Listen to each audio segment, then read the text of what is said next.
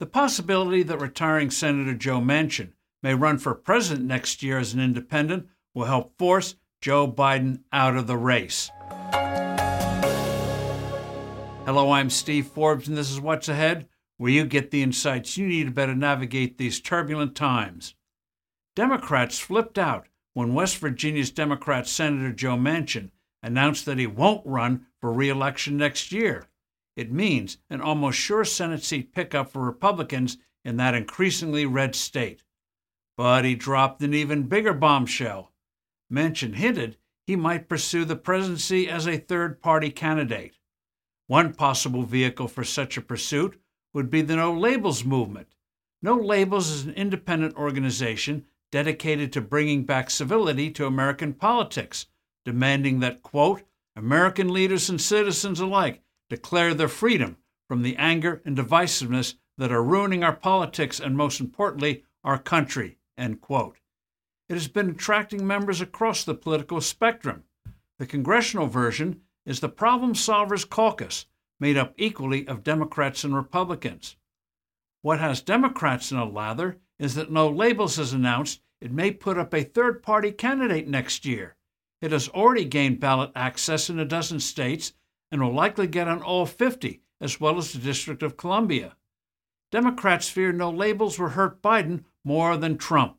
The Democrat governor of Maryland went on TV to warn the West Virginia senator not to run. No Labels will be holding a nominating convention in April. It counts on success because of the unpopularity in the polls of a repeat of a Trump-Biden contest. But another Trump-Biden matchup is not going to happen. Joe Biden will not be his party's nominee next year.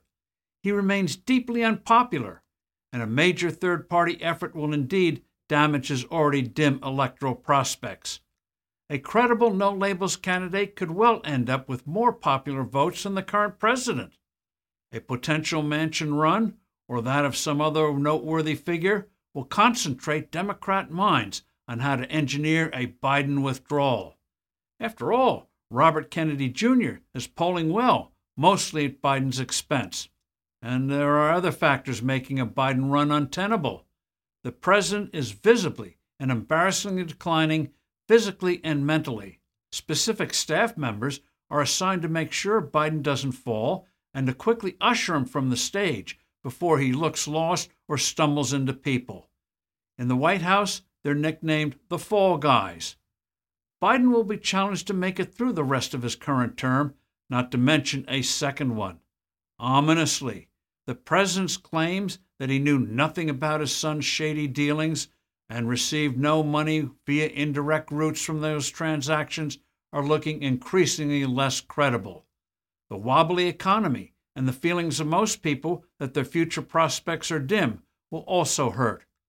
Manchin's ruminations will be the final push for Biden's unwanted withdrawal. I'm Steve Forbes. Thanks for listening. Do send in your comments and suggestions.